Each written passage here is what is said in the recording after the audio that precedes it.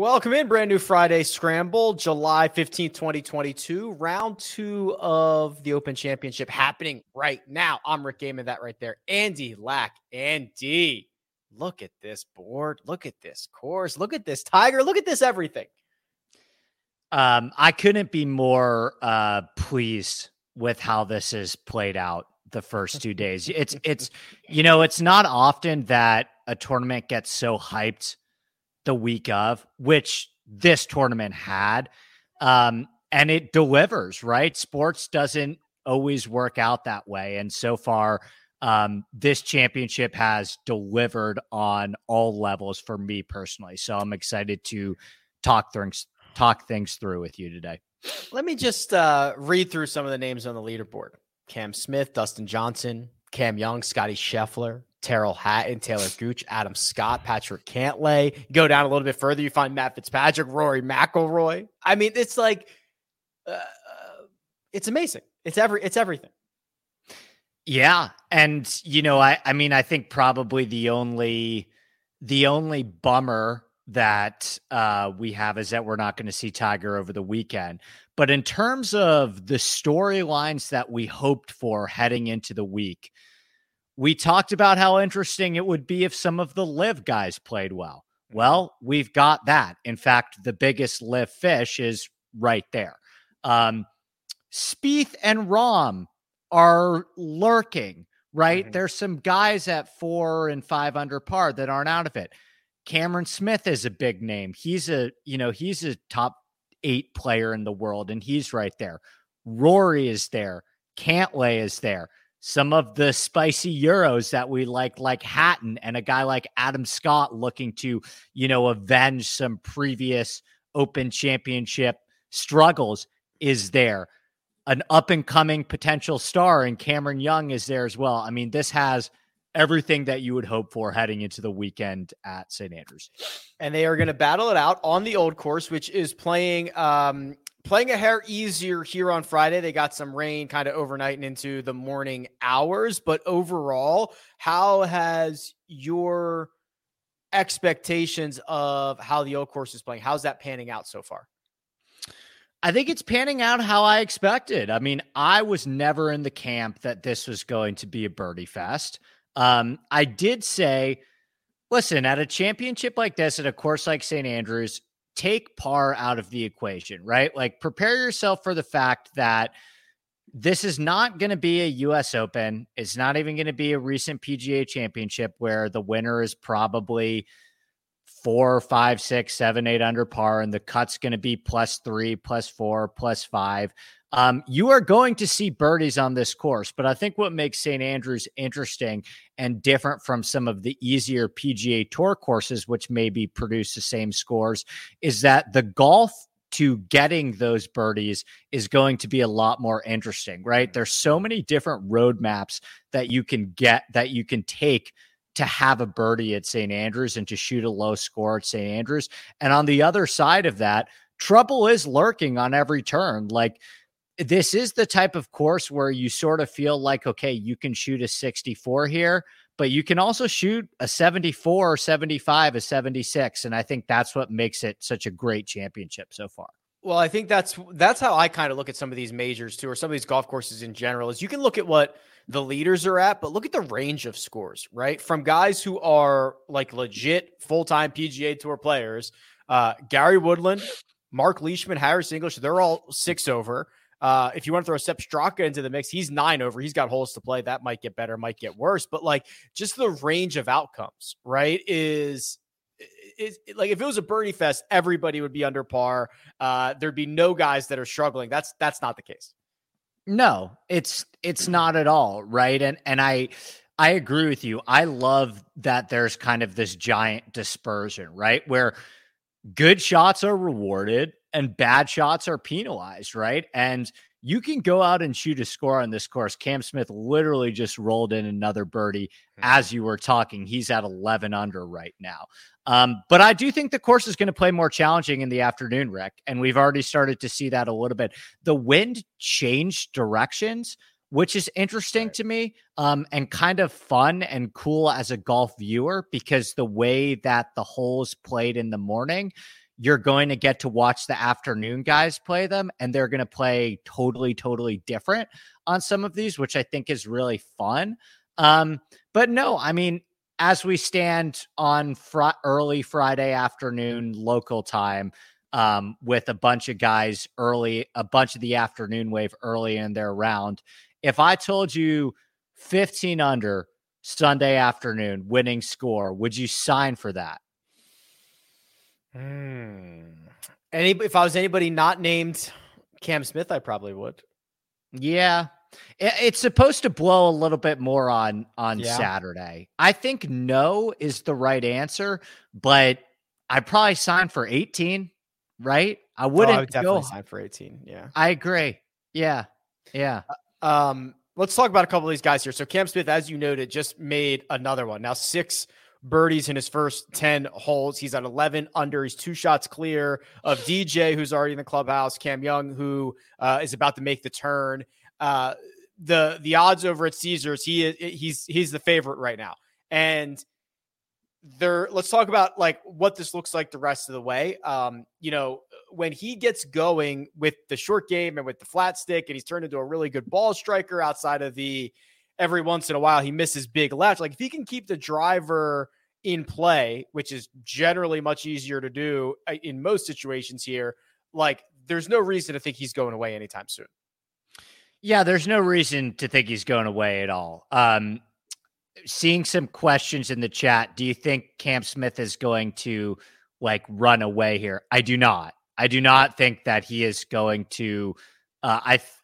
I think this is going to be a really, really interesting tournament over the weekend, right? I think that Cam Smith, he probably, if he can get in the clubhouse at 11, 12 under par and maybe enter the weekend with a 2-3 shot lead, I think that's certainly possible. But I think that there are too many good players behind him that this tournament's going to be super exciting on Saturday and Sunday. Cam Smith is the deserving favorite, though. I will say that. Like, do you see a guy like Rory? Do you think Rory can maybe get there or catch him this afternoon? Or who are some of the guys that are there on the course? Maybe a Cameron Young. Do you see a Cameron Young or a Rory getting to 10 or 11 today? I mean, Young could definitely get there. Rory's at 6 under. Rory's got to kind of start piling up a few here soon, because this is the day you're probably going to be able to take advantage of the golf course, and you don't want to play yourself out of it in one single round like we've seen Rory do sometimes on Fridays and Saturdays at major championships. So Rory's got to get a couple under par. But yeah, Cam Young's very live. Like his skill set around the old course, being able to hit it as far as he does, but having a better short game than a lot of his peers that hit it as far as he does. Like that's a pretty good combo around this place. It's a great combo. And you see, even just watching him, this style of golf very much seems to reward the way that Cam Smith plays, right? Like there are a lot of holes at the old course where you have to be aggressive and you have to take on certain bunkers. And that's what Cam Smith tends to do in terms of, creativity has turned into such a buzzword this week, but you do watch Cam Smith on some of these shots around the greens. And I've seen him take it in really low. I've seen him come in really high and spinny with some shots. And that's kind of the formula that you need generally at a course like St. Andrews. And he's certainly risen to the occasion. We've done this little game for a while where it's like, what's the path to anyone else winning the Player of the Year award? Which is like, I don't believe that there is a path, right? The path might be like Xander wins this and then wins the FedEx Cup. What if Cam Smith won this and the FedEx Cup? So he would have Sony. No. He would have Tournament of Champions. He would have the Players. He would have the Open Championship and the FedEx Cup. Does that beat Scotty Scheffler's year? Yeah, it does. The Players is the 5th biggest tournament of the year. Yeah. You'd have 2 of the 5 biggest and the FedEx Cup, which they obviously care about. Well, you basically have to ask yourself, we'll call winning the Open and the Masters a wash. Especially also keep in mind, and Scotty Scheffler looks like he's going to be contending this week, but Cam Smith finished 2nd at the Masters. So it's not necessarily, it's not necessarily just about wins, but I think I like to look at how you perform at all the other majors. And by the way, Scheffler is a second at the US Open and a playoff loss at Colonial as well. But you're basically asking yourself, does the match play, Arnold Palmer and Bay Hill, is that those three tournaments, is that better to you than the FedEx Cup? Because if he won the FedEx Cup, so he's win Eastlake, I guess you could win the FedEx Cup without winning any other tournament. But yes, I think that Century Tournament of Champions, albeit a limited field, the players, and winning the FedEx Cup would probably be more impressive than Scheffler's non-3 majors wins. And you could argue either way, though. There are a lot of to kind of also be like, yeah, there are other, like, these guys finished runner up in some of these majors, right? Like there's a lot happening. And by the way, like if Scottie Scheffler finishes second here and he's got a Masters win, a runner up at the US Open and a runner up at the Open Championship, like, and the other wins, like that's still such an unbelievable year. Yeah, no. And I think Scheffler is like, Scheffler's not going away, right? Like he is going to, he's probably going to regress from winning like 50% of his starts this year.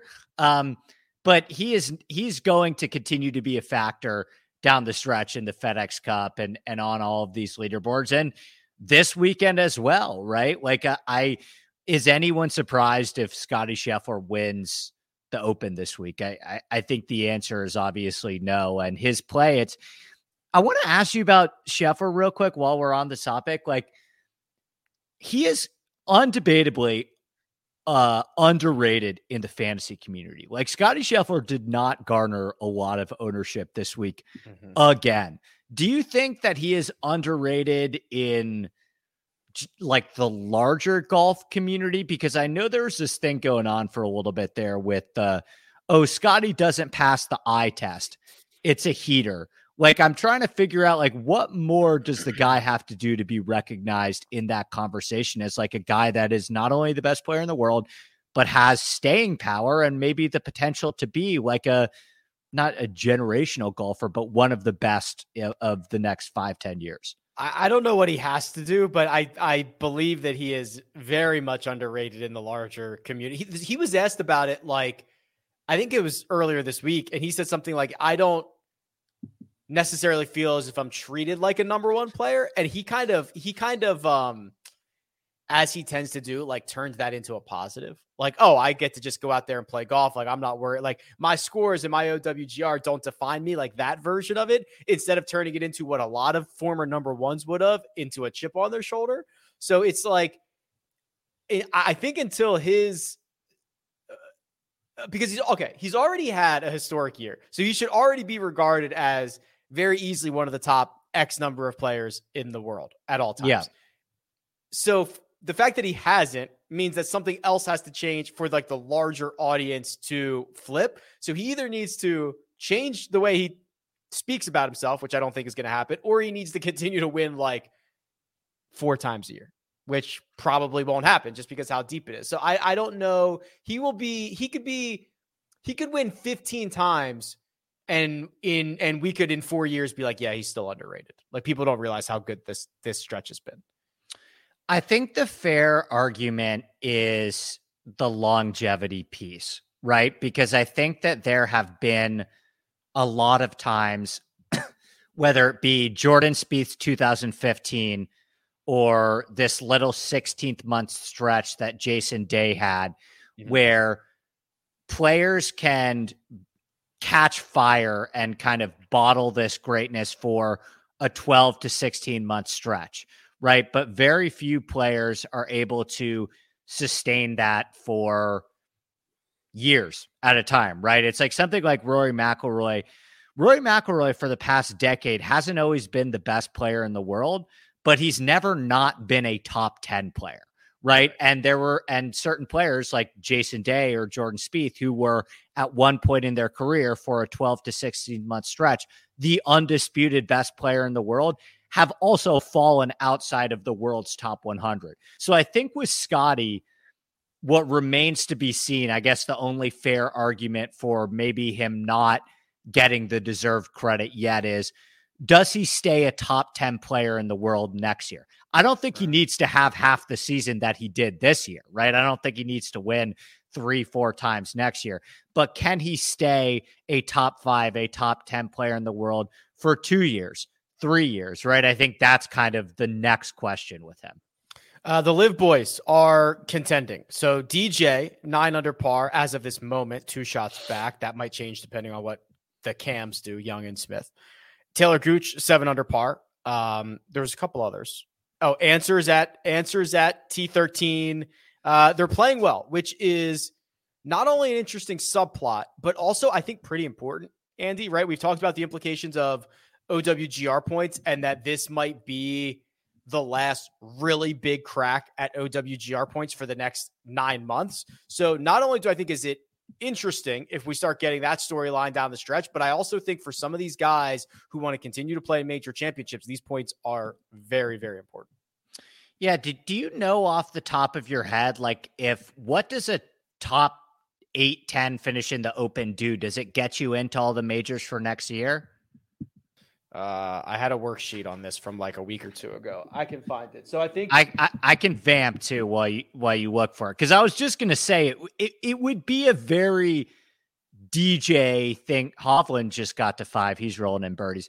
It would be a very DJ thing to do to win the Open Championship and not have to worry about qualifying for majors the next couple of years.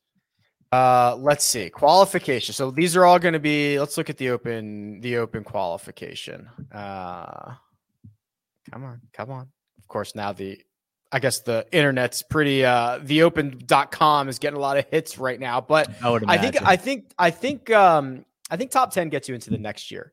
And then they've got a lot of these guys who have past champion status for like the US Open or the PGA are basically 5-year exemptions. And then outside of that, it's mostly like top 50 in the OWGR that would get you in, or if you were on the Ryder Cup teams, but we know that that's probably up in the air at this point. So top 10ing it is probably their way to get in. Did you see, by the way, the official World Golf Ranking statement on Live?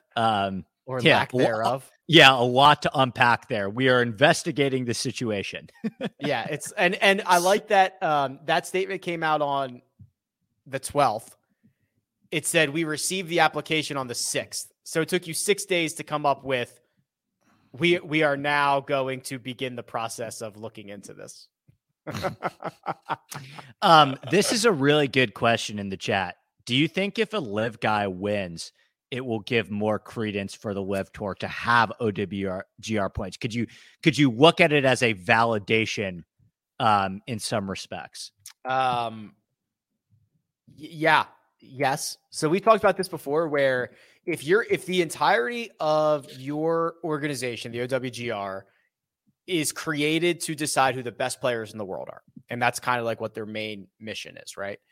That if you are not including a tour where objectively like some of the best guys are, it weakens your organization. Now they have to decide whether they care about that or whatever else. But I do believe, like, okay, so if DJ won this, I don't know what his OWGR would go to. I'd imagine he'd get a pretty good boost. Like, are you really going to say the guy who's 8th in the world and the guy who's 15th in the world and the guy who's like 22nd in the world, where they play on a regular basis, we don't track? I think it's a harder argument to keep those guys out if they are ranked very, very highly at the time. Right. So I generally agree with you, but I don't know what this means for the actual quote unquote competition that's happening in the Live events, right? Like to me, if DJ wins the Open Championship and if Taylor Gooch finishes top 10 and Patrick Reed finishes top 10, that doesn't really change how I view what's happening in Live Portland or Live Bedminster. That doesn't make me feel any different about what's happening those weeks. That doesn't make me feel like that competition is more validated to me, if that makes sense. No, I agree with you, but through the lens of the OWGR, don't they have to view that differently? Or don't they have to, like, their entire goal is to say, their entire organization is to say, identify the best players in the world. And how do these tours compare to one another? So while I say, oh, that they don't compare at all, like the OWGR has to say, how do they not compare? Or how much do they, or how do we weigh these? Or like, that's their job, is to figure that out. Okay, but just to play devil's advocate, if all the best players in the world went to play like the Hero World Challenge or something like that, would they have to recognize that just because all the best players are there? Because I think that's the argument for LIV, right? Is it's like, well, so many great players are there already, and these guys are also proven to be still great players at the top of their game because they are performing on the biggest stage at the Open Championship. But does their presence validate the competitive aspect of these 54-hole shotgun starts that don't technically qualify for, that don't technically meet the requirements of an event? So that in the way that I think would pan out, the answer would be no. I think LIV is going to be they're going to be at 72 holes before. I agree. They got to change, right? I think they're going to change. Also, which is good. Are they going to change the name? Because LIV is Roman numerals 54. So are they going to have to like, you know what I mean? Like, yeah, they've already rebranded a team name, so maybe it's in play. I think there will be, if I look a year into the future, I see a world in which LIV plays like where there are like 72 golfers for 72 holes and no cut, and they have gotten OWGR points that way. But I also still feel like the guys who are currently there now without these big finishes are probably going to go 9 months or a year without gaining a lot of points. And you're going to see a lot of guys fall, but I think LIV is eventually going to get sanctioned. Right. Yeah. Well, the one thing that I would say is, doesn't it feel a little bit like the R&A tipped their hand a little bit in where they might be voting, with the fact that they didn't really want Greg Norman to come to the Champions Dinner? I think there are 7 votes on the official World Golf Rankings Committee. One of them is Keith Pelley from the European Tour. One of them is Jay Monahan, and we know where Jay's voting. Yeah, for sure. And one of them is the R&A, Martin Slumbers. And the fact that they didn't really want any of the smoke at their Champions Dinner, that seems to me like a hint of how they might feel a little bit about LIV. So that's 3 of 7 votes. That's 3 of 7 votes already. Yeah. Then you get, PGA of America on board, or Augusta, like, some of these like really old hoity-toity, like the R&A is just like we invented golf. Like, we don't need you, Greg Norman, to try to reinvent golf or whatever. You could very easily see them siding on no thank you. And I also feel like you could probably get the Masters. You could probably get an Augusta National in too. Can I ask you another question about this briefly? And then I want to talk about some other things, obviously. But how do you feel about the broadcast, like, aggressively not wanting to mention LIV? Like, have you noticed this? Like, even when DJ, like, they're actively avoiding it. How do you feel about that? Do you think that's how it should be? It's part of the context, right? Of course, it's part of the context of these guys playing well. But I guess the other side of that argument would be, we're talking about on the golf course at the Open Championship. Well, I think it's silly because I think it's silly to not mention it, because if it came down to it on Sunday and it was the final group was Rory McIlroy versus Dustin Johnson, that would be like a massive storyline and they would have to address it. And then you can't just be like on Sunday, oh, by the way, Dustin Johnson's been playing for like LIV Golf for the last couple of months. So I think it's silly to not address it. And however you want to address it, that's fine. Like, hey, there is like, it is factual to say, there is a controversial new golf tour that is Saudi backed that X, Y, and Z are playing on. Like that is a factual statement. It is controversial wherever you fall on it. It is Saudi backed and they're no longer playing on the PGA Tour. Like that's a fact. That's a fact. So I think it at least needs to be addressed because they're going to put themselves in quite a pickle if it's Rory and DJ in the final pair. Yeah, I agree. Part of me is like, maybe it's a little petty. And the other part of me is like, I understand why NBC doesn't really have a ton of interest in acknowledging it. NBC just signs this giant contract with the PGA Tour, right? And they're probably not going to spend a ton of time pumping up the great players, pumping up the air in the tires of the great live players. I don't think there's like a giant conspiracy theory that like the live players got bad tee times or the live players are like not being shown on coverage for a reason. But I did notice it and I wanted to get your take because I thought it was interesting where it seemed to me when I was watching yesterday and this morning, like there was almost this natural aversion from the commentators when talking about DJ to mention any of the live stuff when he was getting shown on coverage. For sure. And I want to get to Tiger and the live odds and stuff, but real quick, like Rory McIlroy is still even par. He's 6 under, which is right now 5 back. What's he got to get to be in the mix here?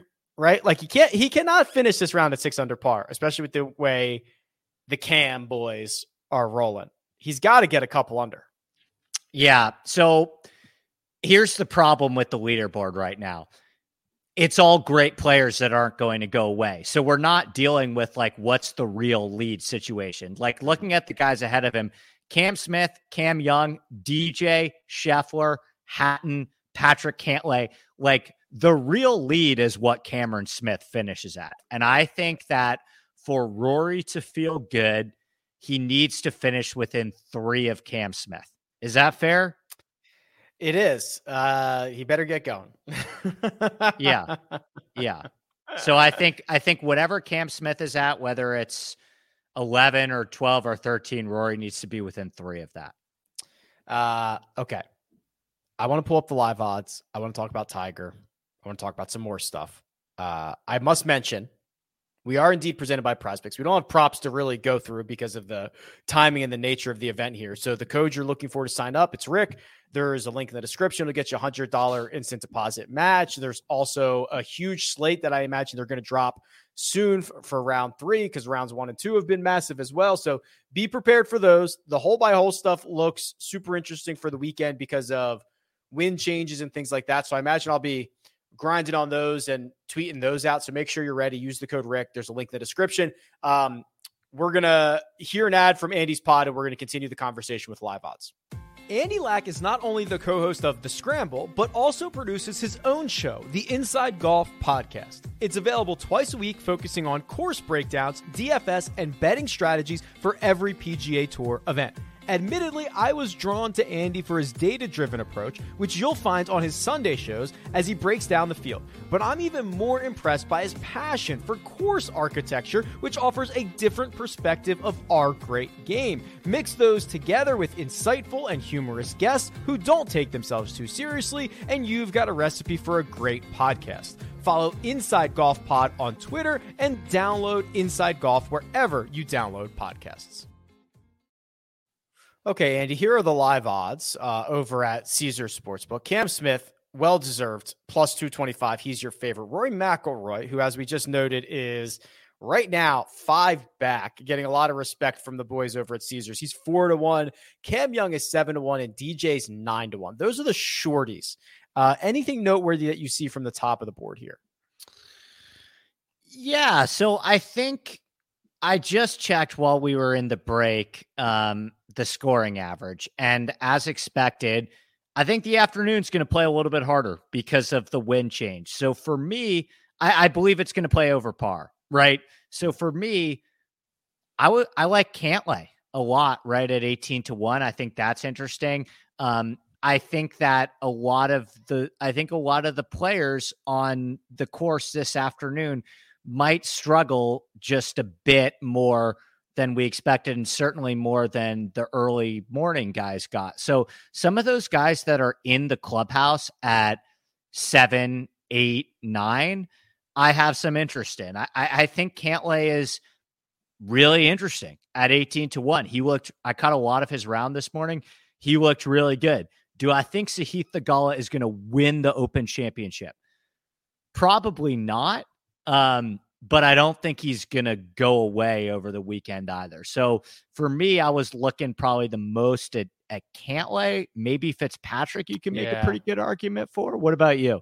Fitzpatrick's the one that I was kind of like, okay, if I'm going to go further, if I'm going to stray from the top of the board, and I still think like DJ at 9-1 is still pretty interesting. Right. Fitzpatrick caught my attention, right? I mean, he has just proven to be a machine. And I don't even mean that just like even before the US Open win, it was a bunch of top 10s at a bunch of really difficult courses in a bunch of really deep fields. And then he breaks through at the US Open, and then he like doesn't stop at the Scottish. And now he's in the mix again, and he gets to shed rolling around with Tiger for the first 2 days, right? It was like a slog on Thursday. He's in at 6 under.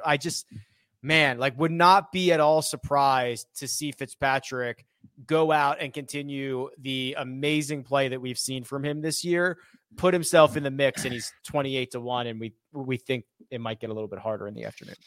You know, it's so tough because usually at major championships at the halfway mark, there are so many clear ejection candidates. Like I remember at the US Open, it's like Callum Tarrant's in third heading into the weekend. Like he's not sticking around. Like Richard Bland is leading the US Open after 36 holes last year heading into the weekend. It's really challenging because I don't see too many clear ejection candidates on this leaderboard. Like, let's play a game for a second. If you had to pick one guy in the top 10 right now that will not finish the tournament in the top 30, who would you pick?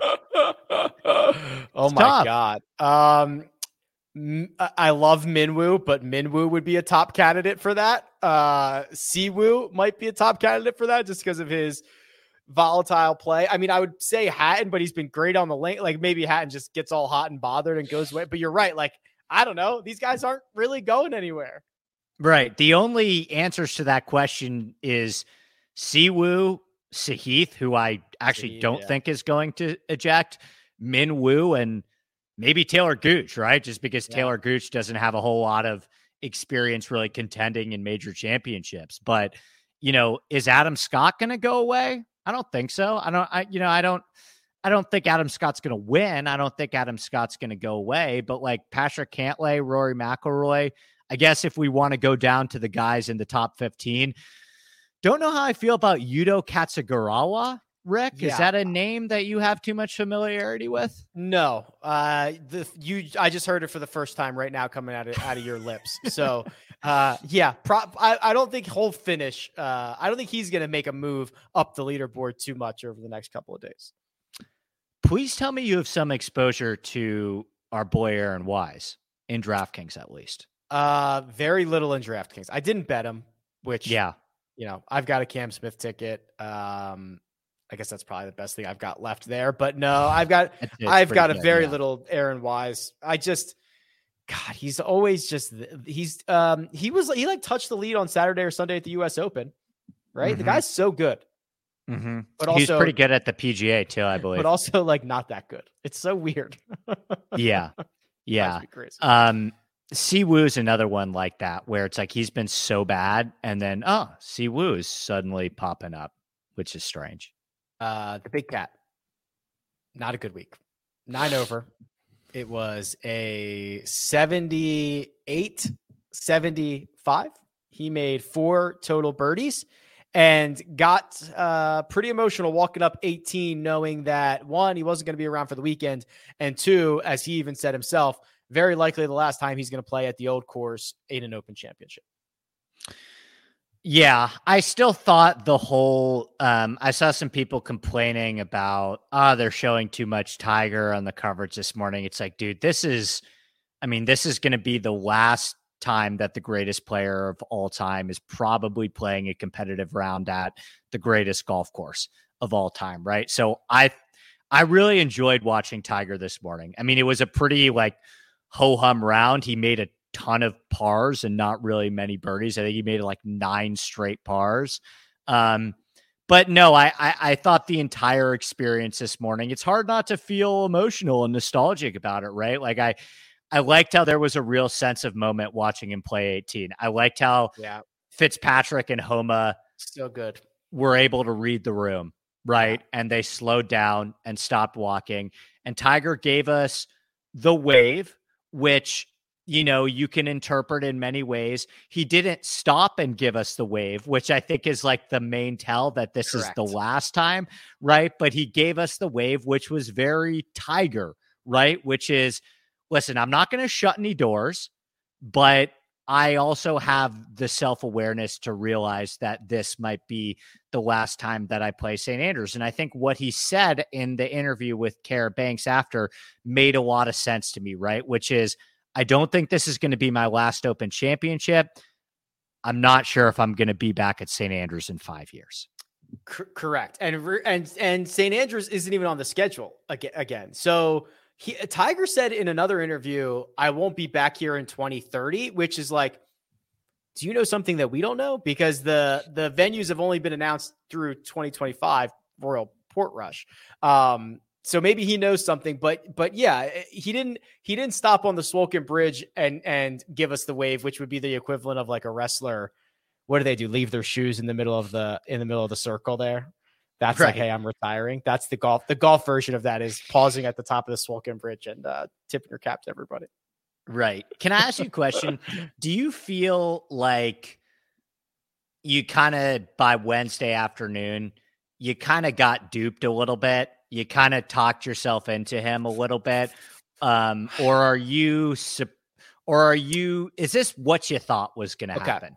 Great question. And I think when like self-reflection is definitely necessary in this Tiger Woods scenario. Right. I'm not sure I got duped, which I guess is the answer that I want to give. But when I look at it, the worst part of his game, and I could go back and watch every shot again, but just taking it in, I thought he was horrible on and around the greens. I thought his speed control, especially with the putter, was horrific. I do not know how many 3-putts he had. I could go look it up, but it was jarring how much worse he was in that area of the game than everybody else, which is really, really surprising because he has told us how important that is. He has told us how important lag putting is at the Old Course for a decade. And then also he spent so much time there this week and played so many holes. It was like, I was very, very shocked to see how little he had that very important part dialed in. So I don't know. I don't know if I got to, it's just like, how was he so bad with speed control? So I think there are a couple things there. So one thing that I've heard players talk about, I don't know, I'm probably going to butcher the context of it, but there was an interview where I cannot remember who was talking about it, but, I've heard before the theory that as you get older, putting actually gets more difficult because of your eyesight, right? And so you lose a little bit of your feel on the greens, which is interesting, which is surprising, right? Because you would imagine that ball striking would really be the most natural thing to go first, but you see a lot of players start to really struggle with their putting as they get older. And who be it for me to criticize Tiger's prep in a major championship, but it almost does feel like he peaked a little bit too early, right? Like, have you ever played too much on Monday and Tuesday? Have you ever been to a golf course before? I remember I went to Pebble Beach about 1.5 years ago, and I was so excited to play Pebble Beach. I got to the range like 2 hours early. I'm not kidding. I hit on the Pebble Beach range for like 2 hours. And by the time it was time for me to tee off, like I played terribly. That day. And part of me thinks like, man, I was so surprised to see he played more holes at the Old Course than maybe any other player in the field. I mean, he was there playing he was there playing 6 p.m. in the evening, 8 p.m. in the evening. And I wonder if he peaked a little bit too early, because as a golfer, I can relate to that in some way, shape, or form. It was that to me was just so surprising. I don't think the rest of his game was super sharp either, right? There was some iron shots that he hit that I was like, what the hell was that? Like, you know what I mean? Yeah. He was 10 or 15 yards off, but the stuff on and around the greens was really bad. Also, I do wonder, man, he even said it. So he misses the cut. Gives the interview, and he's like, and he like almost immediately went right back to, I wish I would have got a better break on number 1 on Thursday, where he hits it into the divot. And I'm like, damn, man, like, did that stick with like making a double out of the gate and getting smacked in the mouth immediately the last time you're going to play? Like, it's almost like he couldn't get over it, which was a little surprising. Really surprising. Again, I just find this version of Tiger so much more relatable, right? How many times have you started out a round that you were so excited for, and you double the first hole, and it's just a total gut punch. It's a total kick in the nuts, and it sets the tone for the entire day. And it's so difficult to recover from that. And I think Tiger really struggled with that, right? There's another live guy, by the way. Our guy Saddam Kaikwanjananan is at 5 under as well. Love that guy. Yeah, our guy. I think he's not a high. Is he a high? He's not a high flyer. He might be a punch GC guy. But anyway, back to Tiger. I find this version of Tiger more relatable, where he doubles the first hole and gets a terrible break. And maybe at this stage of his career, it's a little bit more challenging for him to let something like that roll off his back. I think in the past with Tiger, there's a birdie from Rory. I think in the past with Tiger, it always felt a little bit like he was impervious to adversity, right? And there were going to be, he was so good at weathering the storm wreck where, he would be able to, it didn't really matter. And he was always going to find a way to be there. And I think this version of Tiger, might struggle with that a little bit more. I think this version of Tiger needs everything to go a bit more right for him to have a real chance to continue to compete at this level. I think that's fair. How dare you forget that Saddam is an ironhead? Call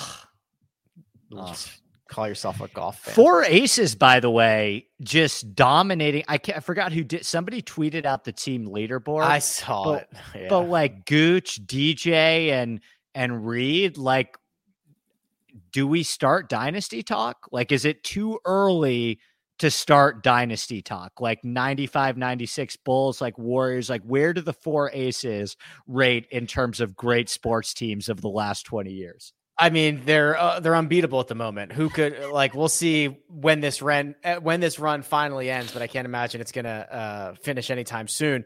All right, we'll end on this, Andy. We'll get out of here. Your dream final group or groups, like we'll assume there are 2 balls, however deep you want to go here. What are we looking at? Realistic ones. Obviously, you can't put Tiger in this. Right. I'm going to give best scenario for fans in general, I think, and best scenario for me personally. Best scenario for me personally is Rory Xander. It's not close. It's really not close. Best scenario for fans, I think, is Rory DJ. I would slot DJ in there ahead of Xander, or Rory Patrick Reed, honestly. Right. And maybe we're given a little bit of the shaft here to a guy like Scottie Scheffler, who's the number 1 player in the world. But to me, it is good versus evil, right? And that is Rory DJ or Rory Patrick Reed. What about you? I'm sorry, Scottie Scheffler, but like, there's no scenario in which you beat Rory McIlroy in any like interest-based calculation. Right. And completely that's agree. what we're doing. Yeah. Sorry for Cam Smith too, who like it would be great, it'd be but cool. I'm sorry. Rory DJ is a better final grip. Rory DJ is, I believe, objectively the correct answer. That would, I mean, it would break view. It would just be, it would melt my brain. if I can just open it up to anybody, like personally, I mean, Rory and Spieth. I was trying to find out how far Spieth is back. So Spieth's, I don't think Spieth's out of this. All right, so he's 4 under. Spieth getting in the mix would be amazing. Victor getting in the mix would be amazing. And even Rahm getting in the mix would be amazing. Right. But like having a Spieth or Rory or a Spieth and Rory in the final group would be, that wouldn't be good versus evil, but it would be like, these two guys could not play golf any differently, Rory McIlroy and Jordan Spieth, and they're going to battle it out at this golf course that is not fair. And like, that would be fun. That would be really fun. Yep. So good versus evil, Rory or Spieth versus a live guy is definitely the correct answer. Hipster answer. What about a Phoenix or a TPC River Highlands rematch with Sahith Scheffler or Sahith Xander coming down the stretch?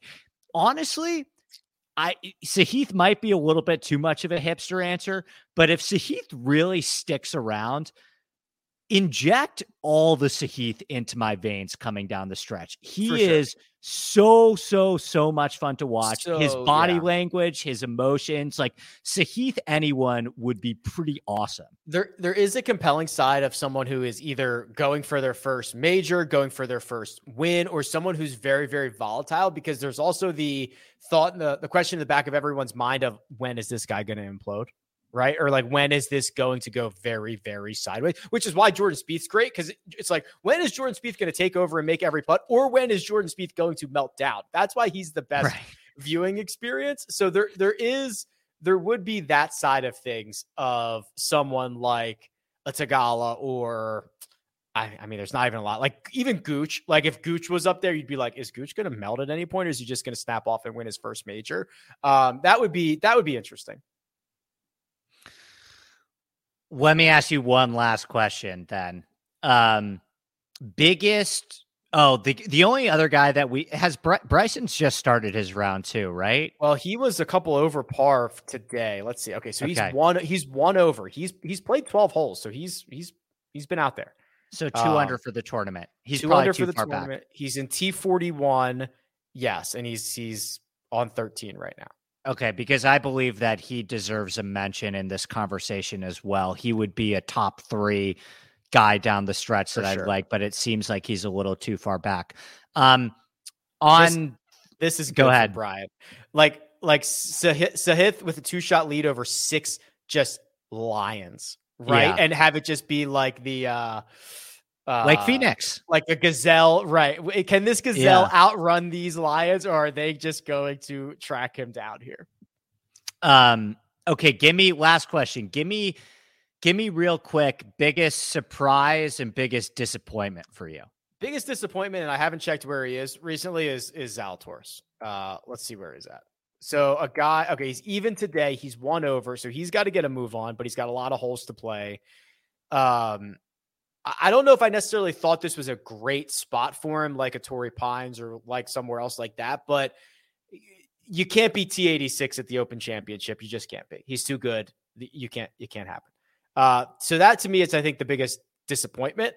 And then the biggest surprise, maybe like a Paul Casey was playing really well, right? Like we hadn't seen him do much of anything for the last couple of months. That was a pretty big surprise. And I'd also probably throw in. No, that's about it. I think that's a good answer. I think Zalatoris is a good answer. I did not love Zalatoris heading into the week, so I knew that. And I think you're right. And I think there were obvious like concerns or like course fits, but guys who are that good should be like, when you have a bad fit, you should be like 33rd. Yeah. So there are a couple guys that are battling to make the cut. A couple guys. Max Homa was a really popular DFS guy this week. I'm going to forgive him on that one. Yeah. He was playing with Tiger. He's probably going to miss the cut on the number. Shane Lowry, Colin Morikawa, and Justin Thomas are all kind of right on the cut line. JT just made an eagle. But that okay, JT's probably the correct answer here. Where it's like, dude, you have not sniffed contention. Now there's time, but like you got to start making a move right now. Right. 100%. Because this has been his weakest major, but everything kind of on paper suggests that this should be a really good major for him, actually. So, yeah, I would say, I mean, are you disappointed with Morikawa in his title defense, like hovering around even par? I'm not disappointed because I think kind of one of the cases I made, they're showing Phil this is like the first shot I've seen of Phil. High flyers. Yanks it right.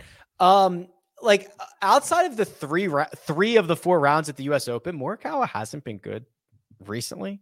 So he's got like 17 subpar rounds and 3 good rounds in his last 20. So I'm not sure I'm particularly surprised or disappointed by that. It's just like, he hasn't been in good form. He's been talking about not being able to hit his little baby cut. He's been trying to draw. He's just in between stuff right now.